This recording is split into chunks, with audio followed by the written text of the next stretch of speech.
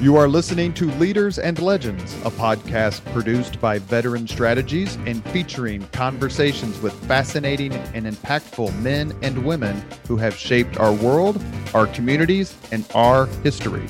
My name is Robert Vane, Principal of Veteran Strategies, and your host for our discussion. You are listening to Leaders and Legends, a podcast presented by Veteran Strategies, a local veteran public relations enterprise, and sponsored by Girl Scouts of Central Indiana, Garmond Construction, Leaders and Legends LLC, the Grand Hall Conference Center at Historic Union Station, the McGinley's Golden Ace Inn, and McAllister Machinery, your friendly neighborhood Caterpillar dealer. You may find all your sales and rental equipment needs at McAllister.com. We are pleased to announce our podcast is now a member of the All Indiana Podcast Network in partnership with Wish TV. You may find Leaders and Legends at allindianapodcastnetwork.com. Thinking of starting a podcast or need to host a public meeting? Let Leaders and Legends LLC be your partner as you look for new ways to communicate your message. Please contact Chris Spangle or me at leadersandlegends.net.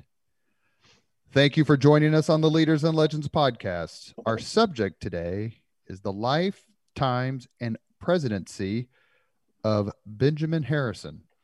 Our guests are Charles Hyde, who is a native Hoosier. He grew up here in Indianapolis. Since September 2014, he served as President Benjamin Harrison Presidential Site, CEO, and President. Under Charlie's leadership, the presidential site has experienced significant growth, which you can tell if you ever ride your bike right past it there. He has increased attendance by 25%. Our other guest is Dr. Dan Miller, founder and president of Historical Solutions, LLC. Since 2004, his company has specialized in using history to enrich and improve leadership. Dan earned his doctorate and master's in history at Indiana University, Bloomington, and a bachelor's in history from Anderson University. Dan and Charlie, thank you very much for coming on the podcast. Thanks for having us. So I'm going to be the de facto host for this podcast, but I'm actually not going to be the real host because I want the two of you to please ask each other questions, talk about President Harrison, his life and times. My goal is to prompt you. We claim Benjamin Harrison as our own, but he was not born here in Indiana. He was actually born in Ohio. He had a distinguished career, both in politics and in the Civil War. He was there for some amazing Civil War experiences. I want you all to please talk about that. And then maybe think towards the end of the podcast, what did being a Hoosier mean to Benjamin Harrison? But please feel free to ask each other questions and prompt each other for fun stories and information. Charlie, I'll start with you. Tell us, the Leaders and Legends podcast audience, a little bit about Benjamin Harrison's youth and growing up. Well, if I can set the scene first, Robert, and just kind of frame out like why we would even have a conversation about American president.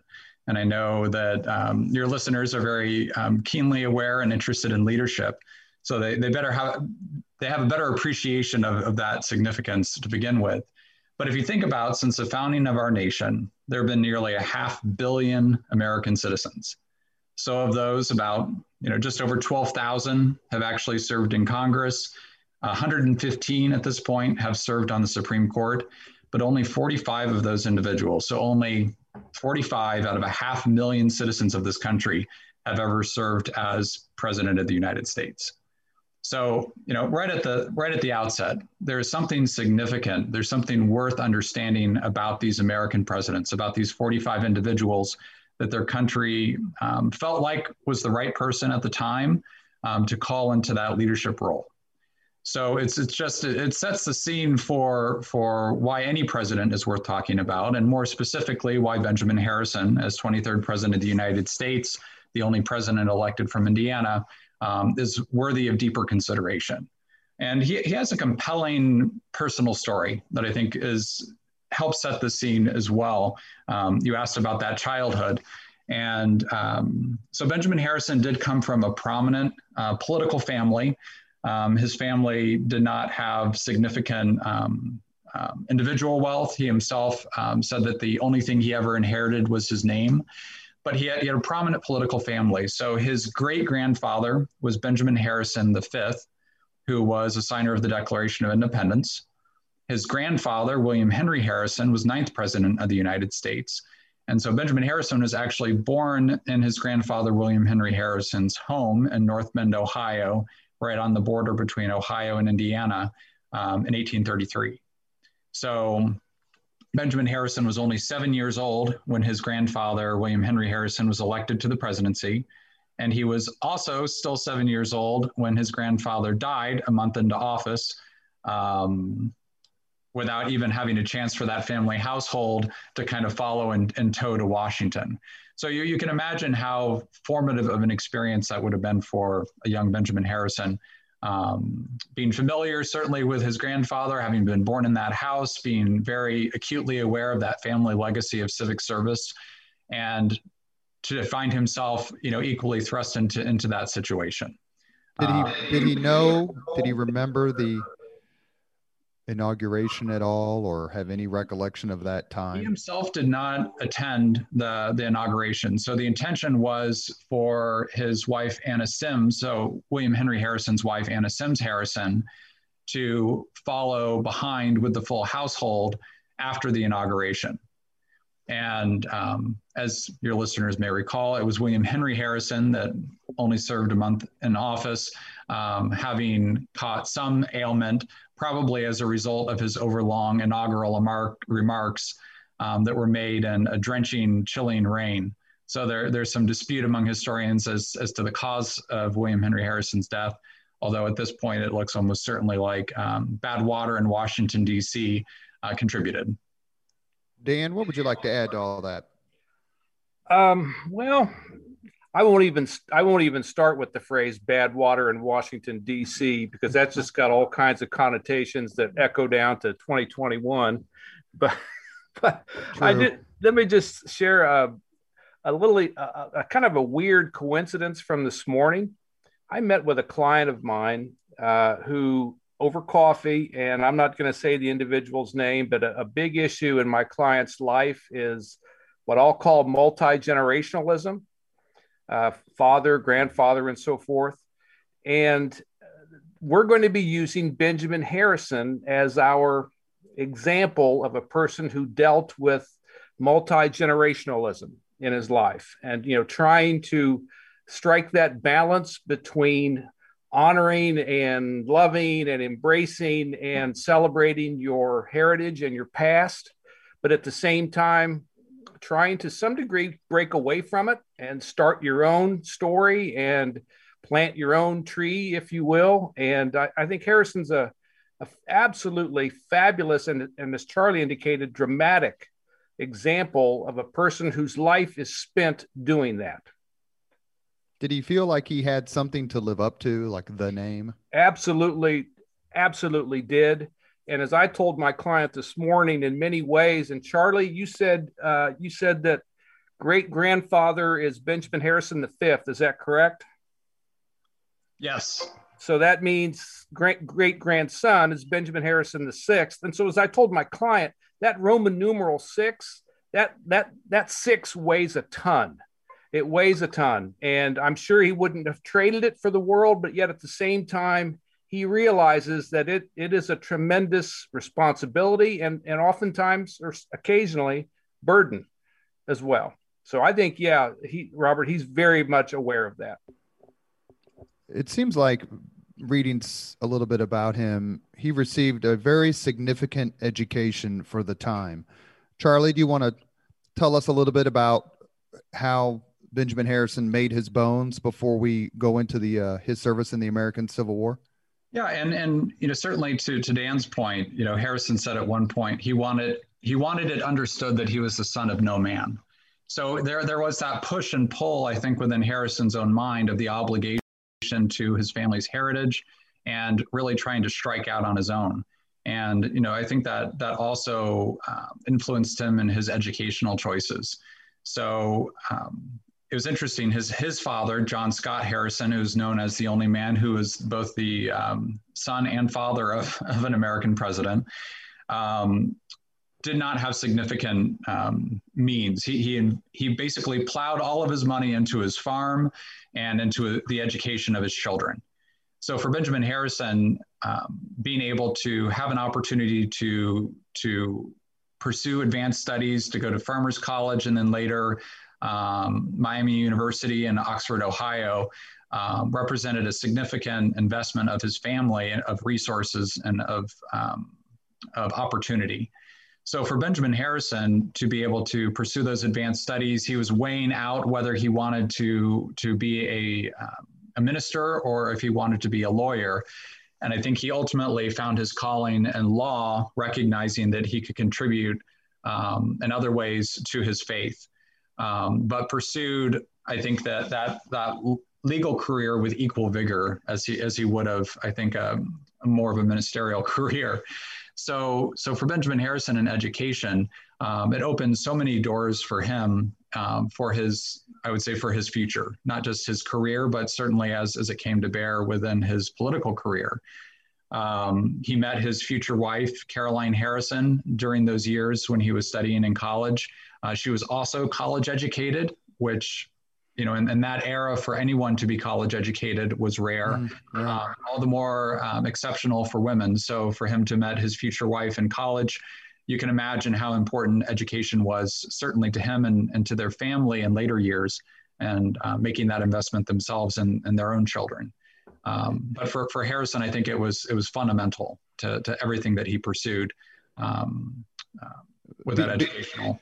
Being a Midwestern attorney, he's a little bit younger than Abraham Lincoln. I think about quite a bit, maybe 24 years. Lincoln born 1809, is that right? February 12th, 1809. Right. Benjamin Harrison's born in 1833, but there were a lot of prominent Midwestern lawyers in the what's called the early national period leading up to the antebellum period before the start of the American Civil War in 1861.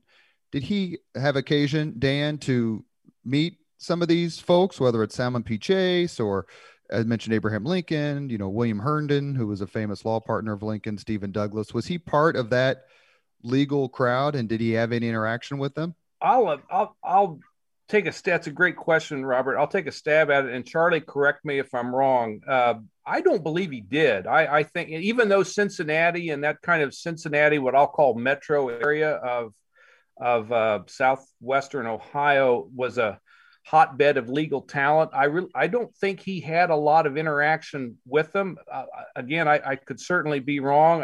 One thing I wanted to throw out that has always fascinated me about Harrison in this point of his life is he makes a very 2021 decision. He and his wife, they tried to decide, where are we going to settle down? Where are we going to locate as a newly married couple, start a family and all the rest, start my career and all the rest. And so they actually considered Chicago, but Chicago was just a little too far for from a transportation perspective. So Indianapolis was the kind of the midway point on the map.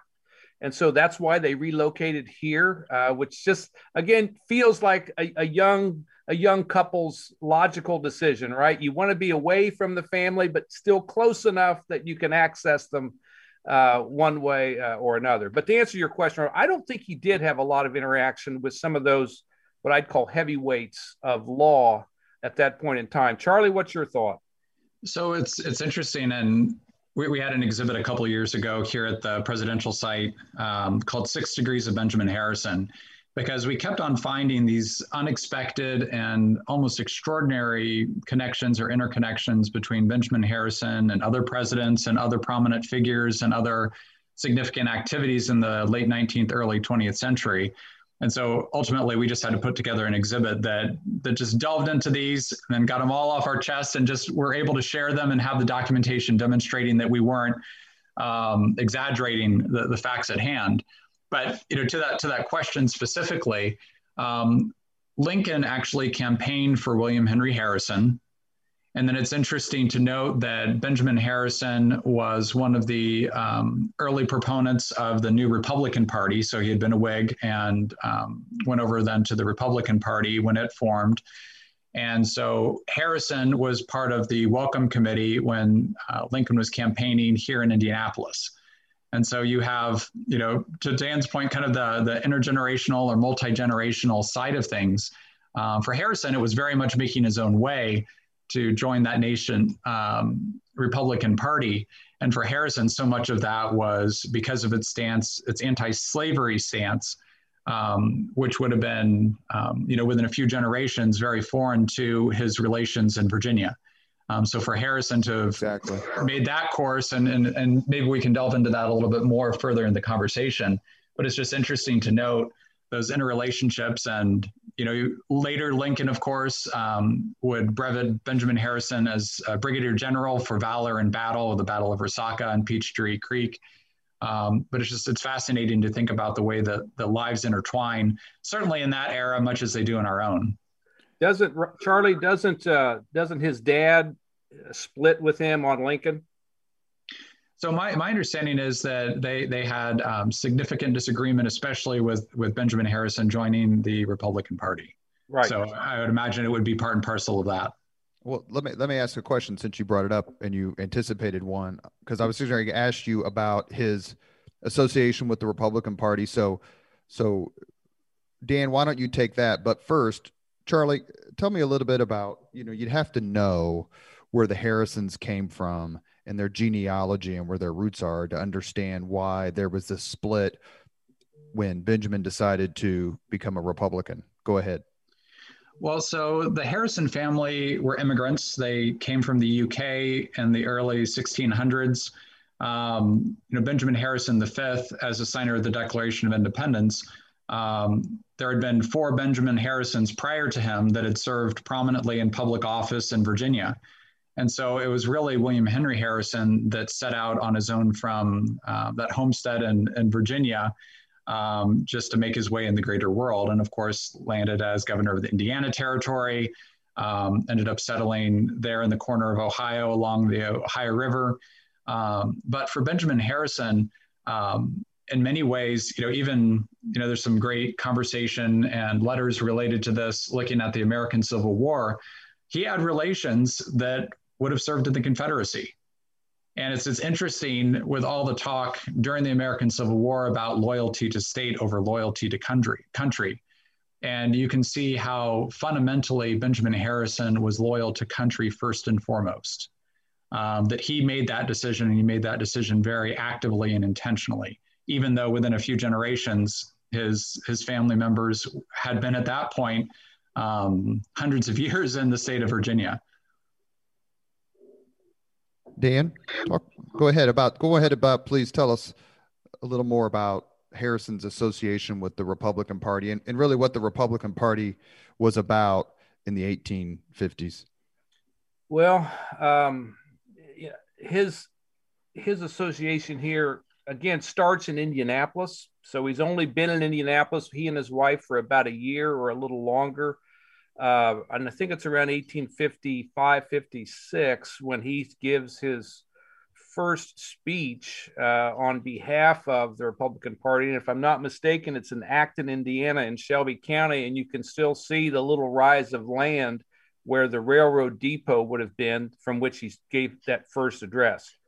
So the attraction to the Republican Party, and you cannot emphasize this enough, of how disruptive this period is. And over the course of, say, 24 months, 36 months, the party system basically self-destructs.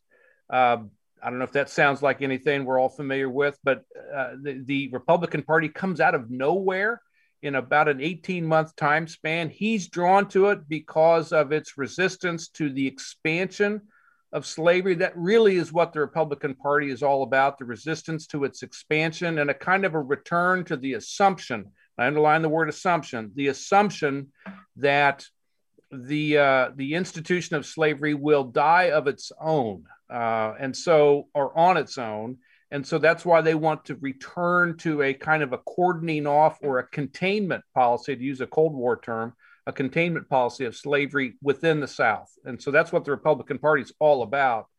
And so he's very much drawn to that. And I think he's willing to follow the Lincolns of the world in terms of supporting some of the more hard-edged policies that are part of that in 1858, 59, and 1860.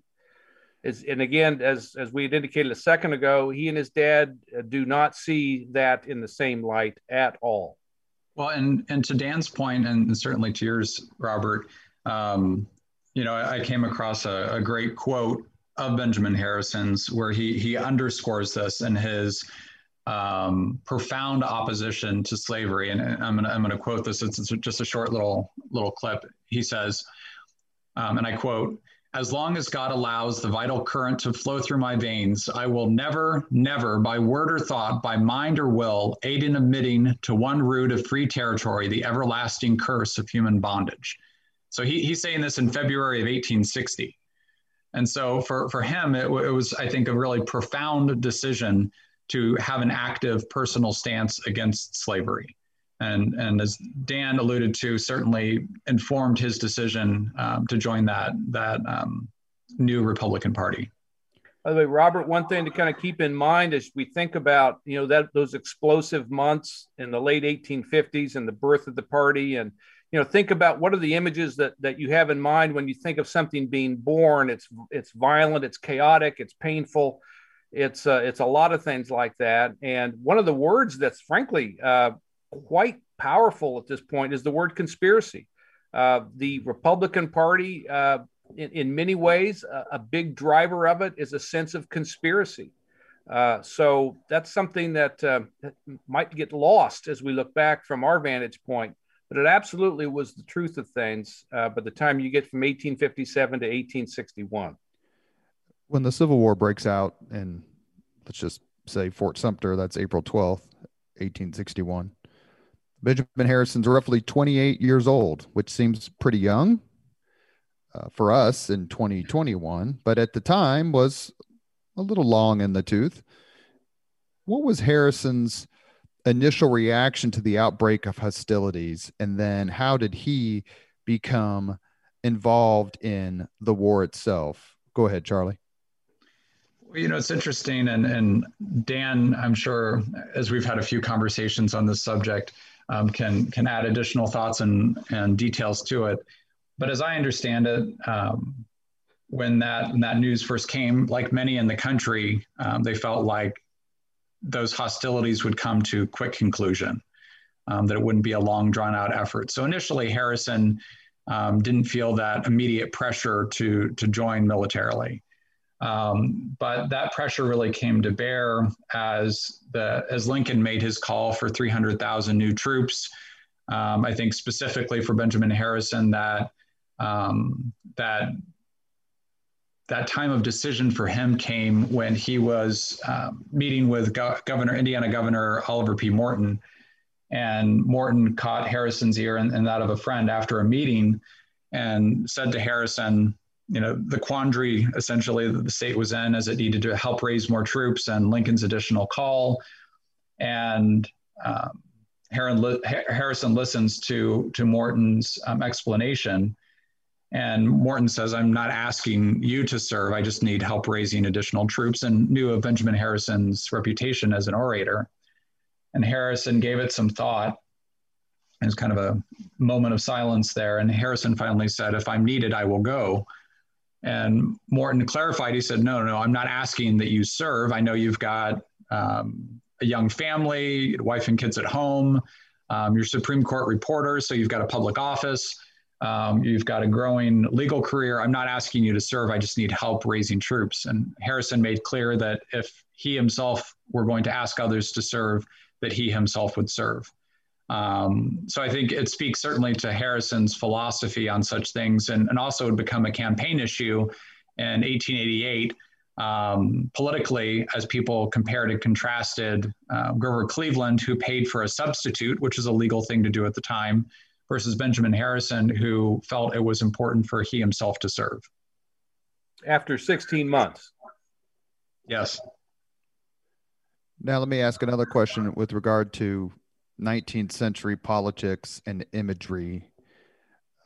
His grandfather famously won the Battle of Tippecanoe, which was in 1811, hence the nickname Tippecanoe. Interesting enough, I guess we should say that William Henry Harrison's vice president, John Tyler, was elected to the Confederate House of Representatives, but I think he died before he actually could attend any of the sessions.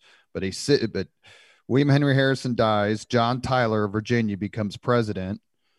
When the states secede, John Tyler, former president, is elected to the Confederate House of Representatives, but doesn't attend any sessions because of his death. An interesting piece of trivia is that John Tyler, the 10th president of the United States, has at this moment in 2021 2 living grandchildren. Well, so footnote to that. So I think that family is down to 1 living grandson. Did one die recently? Yeah, one died recently. I had an opportunity to actually meet John Tyler's grandson in the White House several years ago. So, just really interesting historical moment to think about how time can stretch, to those limits to have a living grandchild of an early or 19th century president. That is a fascinating tidbit. I did not know that one of them had died, so thank you for that correction. That's still one of my favorite pieces of trivia, along with the fact that the United States defeated the Soviet Union at Lake Placid on Washington's birthday, February 22nd. These sorts of fun things and coincidences happen in history, and obviously we should mention Thomas Jefferson and John Adams dying on the same day, the 50th anniversary of the signing of the Declaration of Independence, and we can go on and on.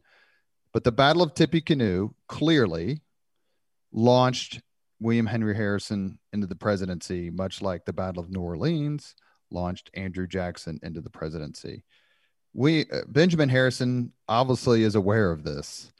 So as he's contemplating whether to serve in the American Civil War, he's already politically active. Is there any sense that he's trying to do the math here and say, if I want to have a future in big time elected office, governor, senator, president, I really need to be a part of this war? Dan? 0. There's no calculation whatsoever. It is not a factor at all.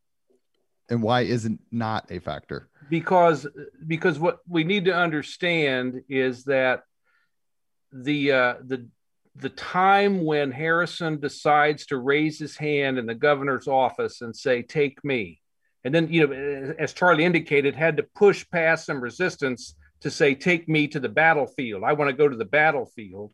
Right. The time that he did that would not be the equivalent of 9/11 in 2001. It would be the equivalent of the Battle of Fallujah, where, in essence, the cause looks dark. The cause looks far from successful. The cause looks like it's going to be a long, hard, bloody slog from where they are to any point of victory in the future. And in fact, when he's raising his hand in Oliver Morton's office on, I believe it's July 9th, a Wednesday in 1862, when he's raising his hand, the big question is, will the Ohio River be the southern boundary of the United States? So I really don't think, and I'll certainly, be the first one to say I'm wrong if there's some letter that's turned up, but I don't think that his grandfather's military prowess as it relates to his presidency 30 years after that fact, 1811 to 1841, has any calculation at all in terms of his decision to enlist. And in fact, he feels compelled. Interestingly enough, he feels compelled on the day he comes home in 1865, and he's there with his unit, the 70th Indiana, and they're on the Washington Street side of the Indiana State House lawn, and he's giving a speech.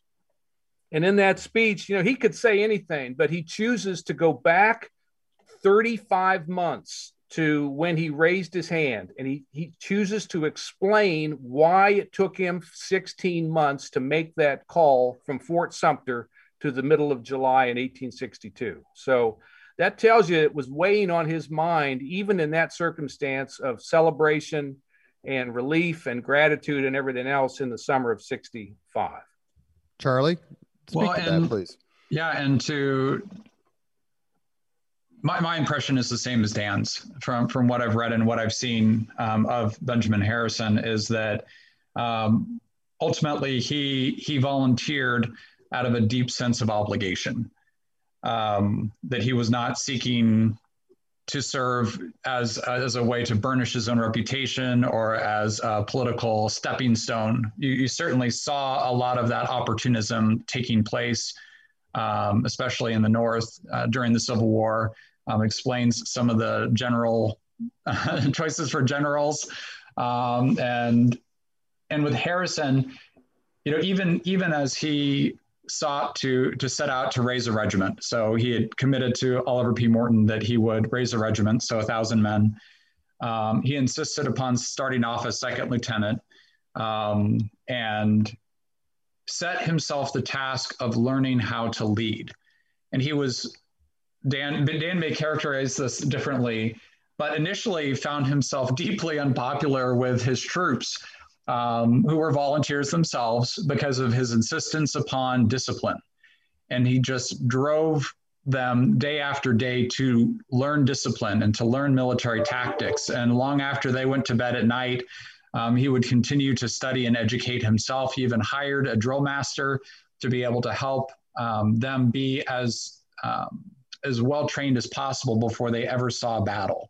So his intention really going into it was to pursue it as he pursued anything in his life, which was with this deep-seated sense of obligation. You can certainly see that with his commitment to the law and his commitment to justice through law. You can certainly see that in his deeply held political beliefs. He was a strong advocate for African-American voting rights, which was a very outspoken position to have in that time period, especially as a politician from Indiana. And you can see that, I think, certainly in his choices as a president. He was not seeking to be popular. He was not trying to top out any of the presidential popularity lists, whether it was in his Civil War service or in his presidency.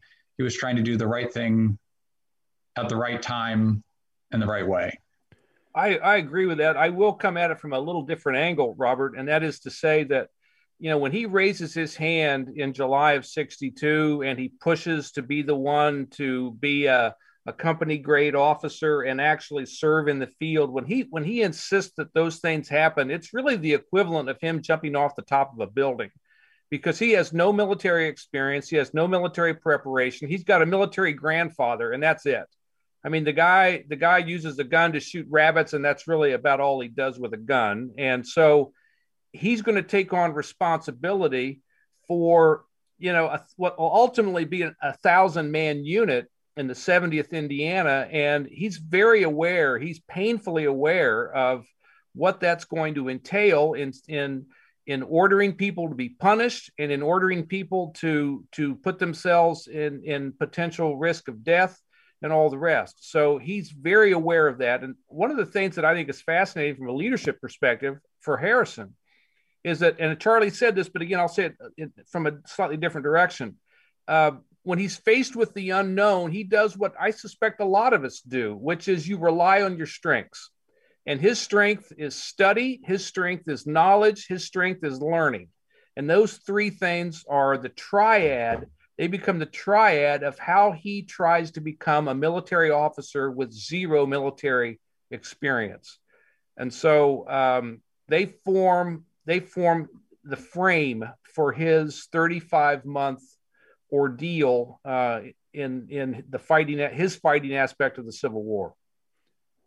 You are listening to Leaders and Legends, a podcast presented by Veteran Strategies, a local veteran public relations enterprise, and sponsored by Girl Scouts of Central Indiana, Garmong Construction, the Grand Hall and Conference Center at Historic Union Station, Leaders and Legends LLC, the McGinley's Golden Ace Inn, and McAllister Machinery, your friendly neighborhood Caterpillar dealer. Our subject today is the lifetimes and presidency of Benjamin Harrison. Our guests are Charlie Hyde, who is President and CEO of the Benjamin Harrison Presidential Site, and Dr. Dan Miller, who is founder and president of Historical Solutions, LLC. Dan, what's your PhD in, your dissertation? My dissertation is on guerrilla warfare, irregular warfare in Connecticut from 1754 to 1783. That spans the French and Indian and American Revolutionary Wars.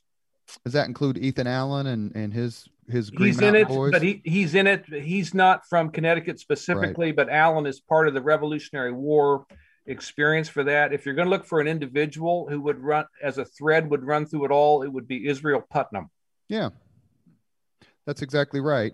I remember that name. And if you want to read about something that's absolutely tests the limits of human endurance, not you, Dan, because I know you know this, but the listeners, read about the invasion of Canada in the early years of the American Revolution, how those guys got there and lived and then came back in those conditions is absolutely frightful. I completely agree with you, Robert. I absolutely endorse your recommendation. And I would just point out for your listeners who may not remember this, a key part of why they can say they succeeded in doing it, not necessarily in winning, but in doing it, is, of course, leadership. And that guy would be Benedict Arnold. That's exactly right. It's amazing. Well, actually, you talk about your 6 degrees of Benjamin Harrison. Benedict Arnold burned down Benjamin Harrison V's house. So there's that connection. Should have been the other way around. Charlie, take just a minute, please, and tell the listeners about the Benjamin Harrison Presidential Site, how they can be members, what they'll see if they visit there. It's on North Delaware. It's a beautiful home. The grounds are terrific. And if you want to take an extra second to talk about how amazing Bethany is, then I'll give you that time. Oh, well, so Robert, you're referencing Bethany Gosworth, who's our VP of Development. And Bethany, along with just the really tremendous team we have here at the Benjamin Harrison Presidential Site, obviously we're stewards of the nationally significant collection. It's a 10,000 square foot house that was built in 1874 by Benjamin and Caroline Harrison. They moved in 1875. Benjamin Harrison lived here until his death in 1901. But the space currently serves as a museum, and we represent Benjamin Harrison and that presidential legacy. So we sit on 2.5 acres right here in the heart of downtown in the Old North Side neighborhood. And in non-COVID years, you mentioned earlier the way that our team has been able to significantly increase attendance. Obviously, that does not include 2020 with the many restrictions on in-person visitation. But what we've been able to do is we've been able to really make sure that it's clear that the Benjamin Harrison Presidential Site is a crossroads for the community, much like Indianapolis is a crossroads for the country. And we actively seek out partnerships and opportunities to share this presidential legacy with the community, whether it's through our school programs, serving more than 17,000 school children each year, helping educate them more about their country's history, and helping them get a better understanding of what civic discourse looks like, as modeled through Benjamin Harrison and certainly through others in the story of the American presidency. We also then are able to utilize our grounds for just a really phenomenal array of events throughout the year. Of course, you can always find out more at presidentbenjaminharrison.org, but just a representation of some of those events. We have our presidential egg roll each year on the lawn of the museum, and that's a free community event. We have our Independence Day social celebrating the 4th of July here on grounds. We have our annual speaker series where we bring in national thought leaders to be able to share their observations on our American system of self-government. We have other programs like our Future Presidents of America Youth Leadership Camp, which specifically reaches out to young adults between the ages of 12 and 16 and gives them an opportunity over the course of a week during the summer months to be able to learn about executive leadership through the story of the American presidency. So just a wide array of programs and opportunities throughout the year. we're talking about President Benjamin Harrison. We've reached his service in the American Civil War. He started out kind of in the background a little bit, not necessarily thrown into combat, but when he does, he and his brigade, I think he commanded, not a brigade, gets thrown into combat.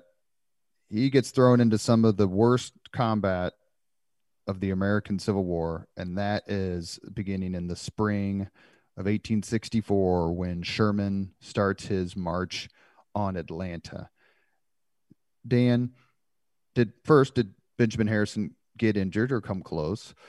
But speak to, please, how that particular war experience shaped him and affected him.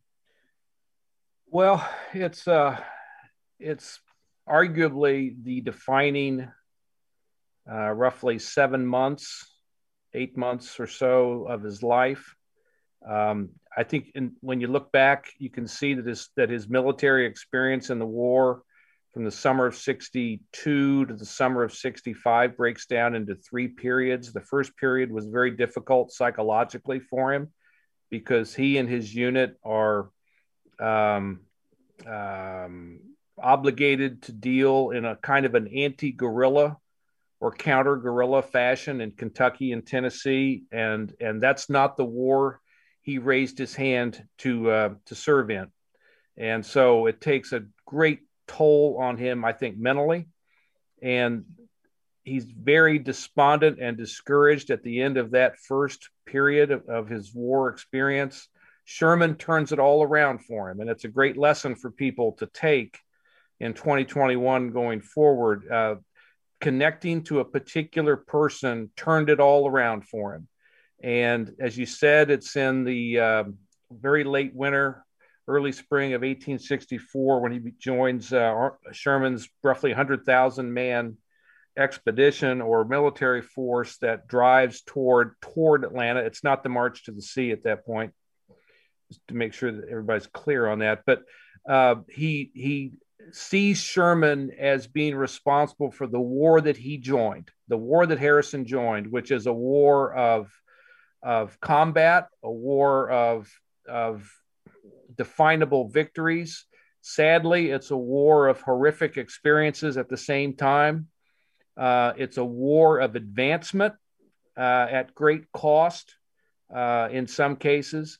And in many instances, he is in danger of severe injury. He escapes those situations. He avoids those situations in terms of as a result, but he absolutely is at risk of having it happen.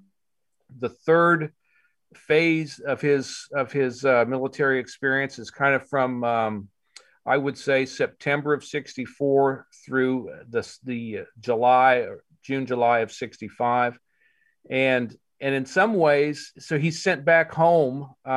His low point, by the way, is in August of 64 on the outskirts of Atlanta. And he's just about out of it. He's just about out of steam emotionally.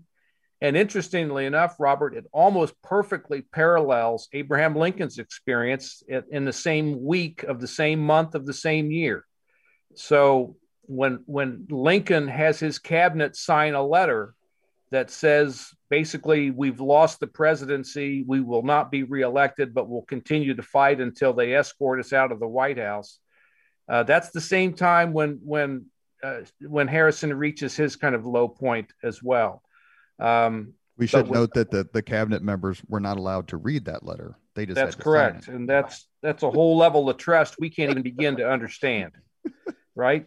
So he's sent back to Indianapolis, and in essence, though he participates in the Battle of Nashville in the middle of December of late 64, in essence, he's out of the fighting from that point forward, and he kind of spends the rest of his time to some extent trying to catch back up with Sherman. And it's a quite dramatic period, and you can tell in his letters and so forth in that period, that final third of his experience, you can tell that he really needs psychologically to reconnect with Sherman and with Sherman's efforts. And it's only in the spring of 65 that he finally reaches Sherman in North Carolina at about the same time that they find out that Lincoln's been murdered. So that second phase where he's involved with Sherman, that is the defining phase of his military experience. There's no question about it. They're both born in Ohio, and they both have ties to politics one way or the other. I think I haven't read a biography of Sherman in quite a few years, but his father-in-law was Thomas Ewing, who was a member of the cabinet. I forget whose cabinet, but he was a cabinet member. So, and his brother was John Sherman, who was famous for the Sherman Antitrust Act. But let me ask a quick question. So I could see them bonding in certain ways. And obviously there's a mythical nature of Sherman taking Atlanta. I think it falls in September of 1964. That helps reassure Lincoln's election over George McClellan in 1964. And then you have the March to the Sea. You mentioned that Harrison did not participate in that, but was present at the Battle of Nashville, where Union General George Thomas utterly destroys John Bell Hood and his Army of Tennessee. It's really the last big fight in the West during the Civil War. But you mentioned his need to see Sherman. Sherman didn't die till 1891, I think. Harrison is elected president in 1888, becomes president in 1889. Is there any evidence or correspondence between the two of them where Sherman congratulates his former general? I'll have to defer to Charlie on that. Charlie, what do you got? I'm not aware of any specific correspondence, although certainly it may exist. But I do think it's interesting. We have in our collection here at the Benjamin Harrison Presidential Site a portrait of Sherman, which is signed by Sherman for Benjamin Harrison. And we have pictures of it hanging in the White House during Harrison's administration. So clearly, Benjamin Harrison retained that admiration for Sherman throughout his life. And it would have been his brother, of course, with the Sherman Antitrust Act, which was signed by Benjamin Harrison during his administration, and is something that he was highly supportive of. And certainly, to the conversation we're having right now around leadership, I think is very relevant to conversations that we're having today.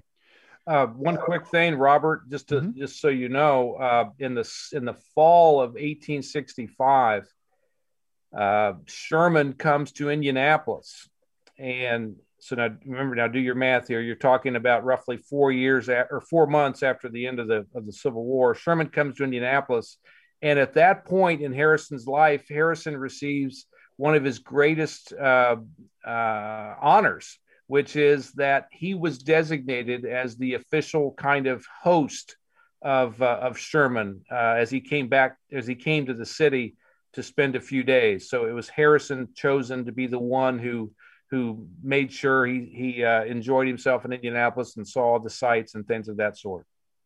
Is there any evidence, correspondence, statements, letters where Benjamin Harrison took note of the assassination of Lincoln, Charlie?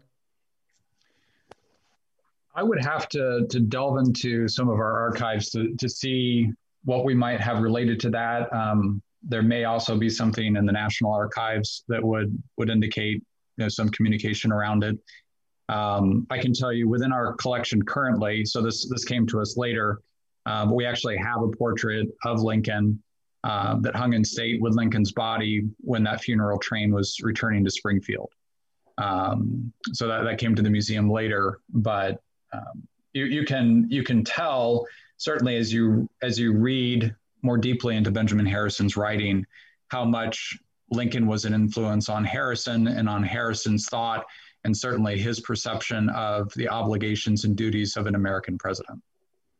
Hey, Robert, I wanted to mention one thing to you regarding Sherman, and I think it's Victor Davis Hanson who wrote a book called Civil Wars. There are actually several Civil Wars. There's not only the one total event that we think of, 1861, 1865. There's several sub-events, and Harrison is a wonderful illustration of that, because once he connects with Sherman during that second period I talked about of his military service, those 8 months, once he connects with Sherman, he's very sensitive to what he calls, quote, the West, close quote, and to the assumptions that in large part the Eastern media had built up about what the West and the Western soldiers and the Western Army was like. And so when you get to the summer of 1865, and I think it's in May, when they have a big,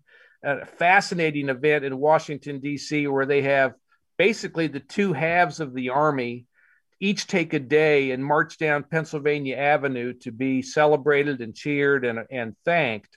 Harrison is really touchy about how he's very concerned of how people in Washington, D.C. are going to expect them to behave. He says that they're going to expect us to be brutal. They're going to expect us to be uncivilized and to be overly violent and raw in our conduct and appearance. And he really goes out of his way to make sure that every man under his command at that point behaves right down to the letter of the law in terms of the best possible soldier and soldierly conduct. And so he's it's fair to say. Go ahead. I was just going to say it's if you read about that, the pride that William Tecumseh Sherman took in his troops from the West, as they, of course, Sherman was so busy being angry at everybody on the podium, starting with Secretary of War Edwin Stanton, that I'm surprised he had time to be proud about how his troops looked. But you're exactly right. If you read about the Grand Review, one of the things that's very clear is how the Western soldiers had a chip on their shoulder because they were back east and they wanted to put on their best possible appearance, and they did. That's right. And you know, when the unit comes back to Indianapolis, and by the way, in my research, I found that the city of Indianapolis basically put together a template for returning units, and they had a series of activities and a kind of a schedule of events that each unit would go through for about a 3-day period upon their return. And when Harrison and the 70th Indiana come back on June 13th, 1865, there's high degree of tension on both sides, both the soldiers and the civilian side of Indianapolis, worrying about what's going to happen when they march down Washington Street. And there's a lot of anxiety about violence will break out, that the soldiers are going to target Democratic newspaper offices and residents along Washington Street and other kind of side streets adjacent to it. And so Harrison kind of replays that whole speech, that whole obsession that he had from a month before, and tells the 70th Indiana, we are going to be the perfect soldiers marching down the middle of Washington Street and so on. Charlie, let me ask you a question. Benjamin Harrison's mustered out of the Army in 1865. He's elected president in 1888. Besides building a house, what did he do for those? Can you condense 23 years into about 2 or 3 minutes for us so that we can get to his presidency? Well, I think it was a time of immense professional growth for Benjamin Harrison. Dan has been pretty thoughtful about this and how Benjamin Harrison recovered mentally from the vigors and strains of actual combat. There are great stories about Benjamin Harrison and how he cared for his troops and going to the length of even serving as battlefield surgeon after they got separated from the medical corps after one of the battles. So it wasn't just that he was, way behind the lines and just kind of going through the motions of being a soldier. I mean, he clearly had enormous responsibilities under his command. So returning to Indianapolis to be able to reunite with his wife and his 2 young children had to have been an enormous boon to him, although he continued to have to struggle with, coming out the other side of the war. But he was able to start rebuilding that legal career. So he was able to resume the office of Supreme Court reporter. He started further bolstering and burnishing that professional reputation within Indianapolis, gained statewide attention, certainly both through his efforts as a lawyer and through his oratory, and really started during that era coming to regional and then national attention through in part that that law career. There are a number of very significant cases. Ex parte Milligan comes to mind. The Nancy Clem case comes to mind, that really brought national attention to Harrison. Dan, what might you want to add to that?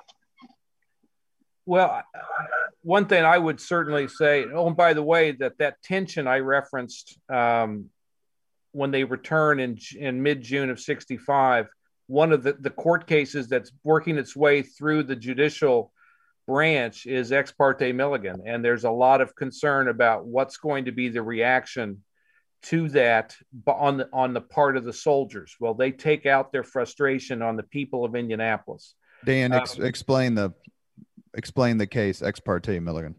Well, real quick, it's the decision to try to jail a handful of Democratic candidates, most of whom were in Indiana, because on grounds of treason and sedition, they were promoting an anti-war agenda that pro-war, pro-Republican, pro-Lincoln forces interpreted as a threat to national security. And so the Supreme Court ends up ruling that you cannot derail cases into the military justice system so long as there's the possibility that a civilian court can exist and stand alone and rule it on its own behalf. And so the military wanted to send it into the military justice system in order to prosecute those guys. The Supreme Court said, no way, baby, you're going to send them through the regular court system.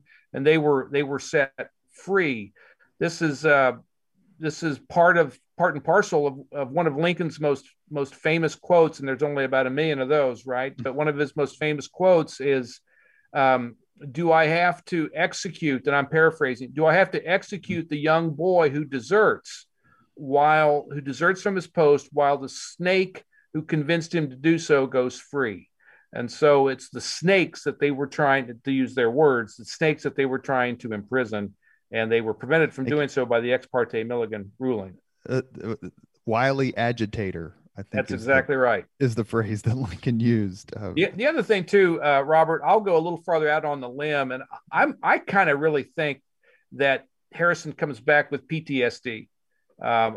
His wife talks about him being very short-tempered, and where he wasn't before. Some of the people that work with him talk about him lashing out at them where he had never done that prior to his wartime experience. And Charlie, correct me if I'm wrong, I think it's like 2 years after the war is over where Harrison, and again, I really think he just decides this on his own. Harrison takes a 2-week fishing trip that seemed to kind of release a lot of his pent up frustrations and so on. And it's kind of after that trip that he seems to calm down more than he had prior to that point. Well, it seems like finding that equilibrium. Exactly. By the way, one guy I would compare him to, and I think it'd be an interesting study to look at, is he's very similar and has a very similar military experience to Joshua Lawrence Chamberlain. How so? Joshua Lawrence Chamberlain famously defended the Round Tops on the second day at the Battle of Gettysburg, was a professor of rhetoric, if I recall correctly, at Bowdoin College, and received the Medal of Honor for his work there, and was very prominent in Civil War reunions after the conflict had ended. What do you think the comparison is? Well, there's a few. Number one, they joined the war at almost the same time, the summer of 62. They're both studious men. They're both people that I would say whose leadership revolves around knowledge and knowledge possession. They're both men who are comfortable talking in front of other people based on their knowledge. They both decide not to be the primary commander in their regiment and both choose to become lieutenant colonels so that they can learn the trade, if you will, before they get any further responsibility. They both are involved in multiple hideously violent battles in their respective theaters of the war, and they both become successful politicians after the war is over. So you can beat a dead horse, I realize, but they do have a lot of really interesting parallels. Charlie, what made Benjamin Harrison run for president in 1888, and how/why did he win? It's interesting looking at that backstory. So if you asked Harrison, he would say that the last political office that he sought himself was the Supreme Court reporter position. And whatever that would have been, I guess 1860, or right about that time. So he stepped up, and Dan, I'm not sure I'm going to get this date exactly right. I believe it probably would have been the election of 1876. Correct. Would it have been for Indiana? Well, for Indiana governor. Yeah. Harrison stepped into the breach after the official candidate for office got caught in an ethics trap. So Harrison basically took one for the team and stepped into that candidacy and lost by a very narrow margin, I think less than 5,000 votes, but gained so much additional respect for the way that he handled himself and spoke and made his case for the office that by 1880, he'd been elected as senator from Indiana, which in turn gave him a platform to engage nationally, politically. It allowed him to advocate for some of the ideas that he felt very strongly about, including he had tried to pass legislation twice that would have protected the Grand Canyon and was unsuccessful with both efforts. So this is just by way of example. And so when he assumed the presidency, he was able to call for and sign the Forest Reserve Act, which included a little known provision, but one that he actively sought to have included, that gave the president the ability to protect natural resources nationally. So that's essentially, if you look up on the U.S. Forest Service website, they will credit that act and Benjamin Harrison for the creation of the National Forest Service.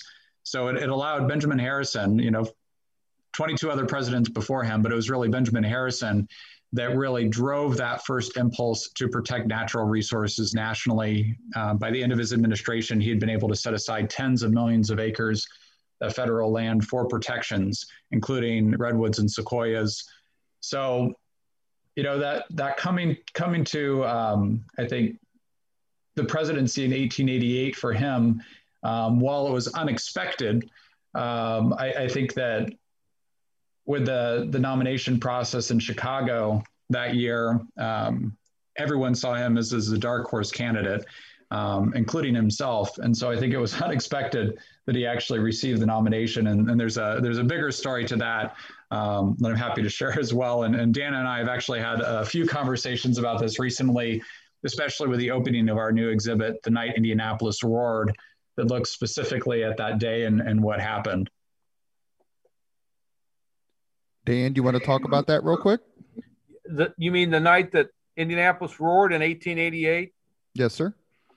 Sure. I was, just to be full disclosure, I was Charlie engaged me to do some research and writing about that night, which I'm happy to say that I had the honor of doing. And so it's a tremendous story, because it's a recognition not only of Harrison kind of doing the impossible and coming from behind and coming out of nowhere to become the Republican nominee on June 25th, I think it is, 1888. But more importantly, as importantly, I should say, it's an example of a community having this kind of organic realization on one night that we have made it. We have become something that we haven't been before. This event has captured and crystallized, 25 years worth of development, of growth, of advancement and progress. And so what's so remarkable about the night, and by the way, so the event stretches from about 1 o'clock in the afternoon to about 10 o'clock in the evening, is there is this outpouring of euphoria across the city of Indianapolis, across central Indiana, that spans everything, man. I mean, that celebrates Harrison's accomplishment, but also the accomplishment of Indianapolis and central Indiana and all of the state, that we've been recognized as a place of major significance with this event. So it doesn't make any difference.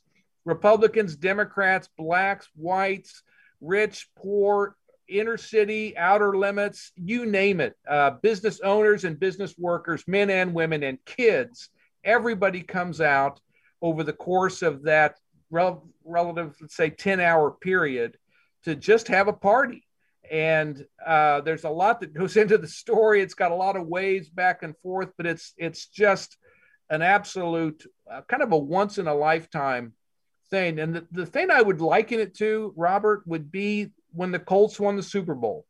It's, it didn't make any difference whether you cared about the game or cared about X, Y, or Z. You were just, it was happy. It meant a lot to the city and to the state and all that.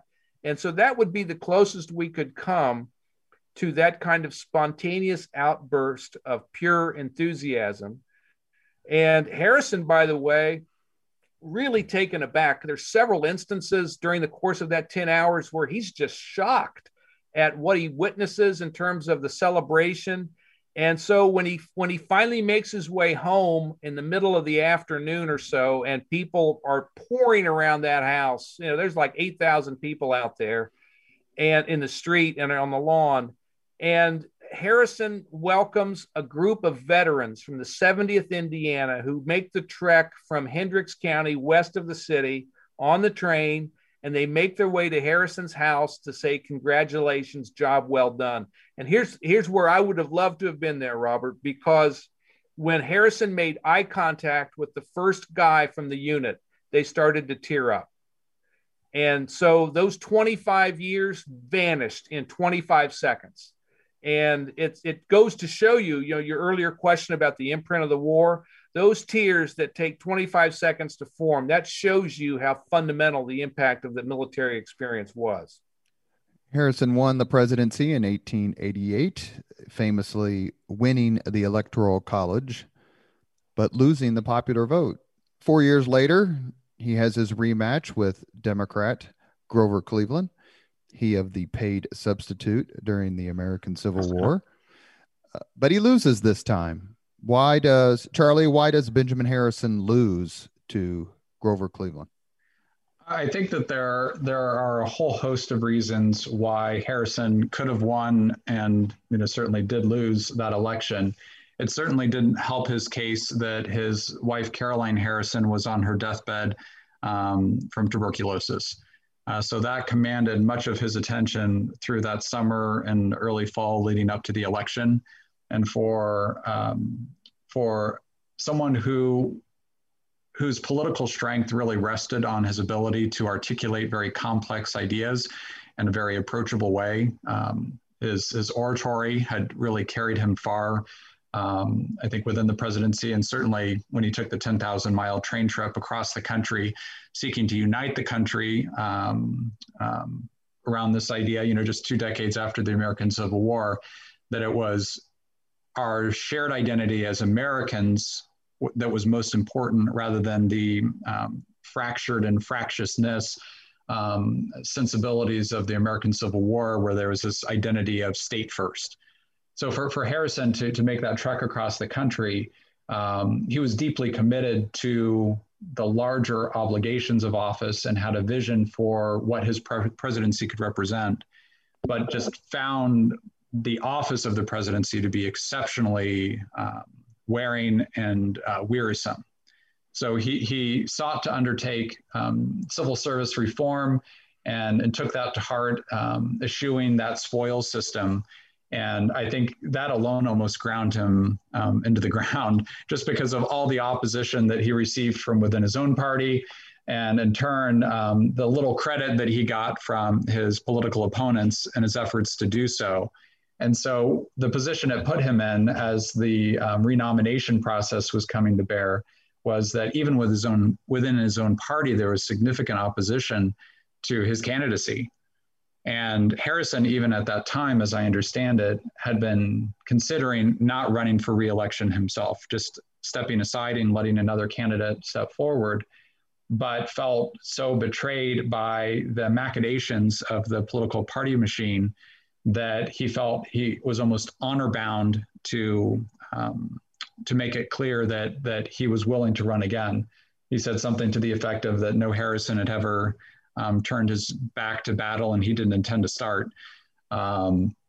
So as a matter of commitment to the country and probably some small measure of just honor, he felt that it was important to run for re-election. But with the death of Caroline, deciding not to campaign for re-election for himself, Grover Cleveland, to his credit, also then decided that he would not campaign actively out of respect for the First Lady, and compounded certainly by the financial situation.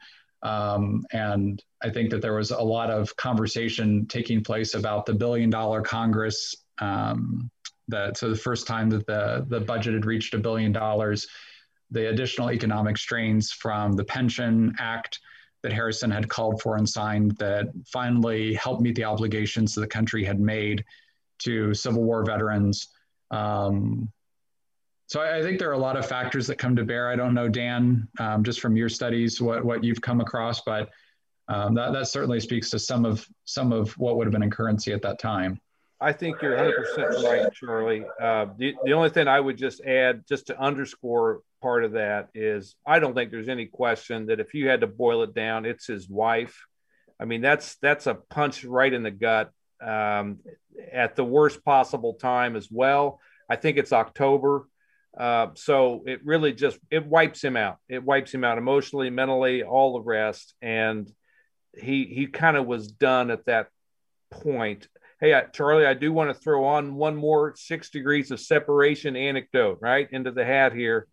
During that 10,000-mile trip you referenced that Harrison took while he was president, one of the attendees of one of the stops in Southern California was George Patton Sr. Because Patton's family fought for the Confederacy, right? That's correct. After he left office, Benjamin Harrison returned to Indianapolis. He got married again and lived out his years as a dignified elder statesman. He died in 1901. Charlie, real quick, as we end up the Leaders and Legends podcast, please give us just a few final thoughts about Benjamin Harrison. Well, it's interesting when you think about that idea of presidential legacy and certainly post-presidency. I think Harrison becomes all the more interesting. And it's certainly one of the things that we seek to do is we feel like Benjamin Harrison has an interesting legacy to share, that it's all the more relevant to conversations that we're having today with his focus on African-American voting rights, civil rights, his advocacy for conservation, certainly with the investments that he sought to make in our veterans and in a two-ocean Navy for national defense. There's a really compelling story there that is underknown and merits deeper exploration.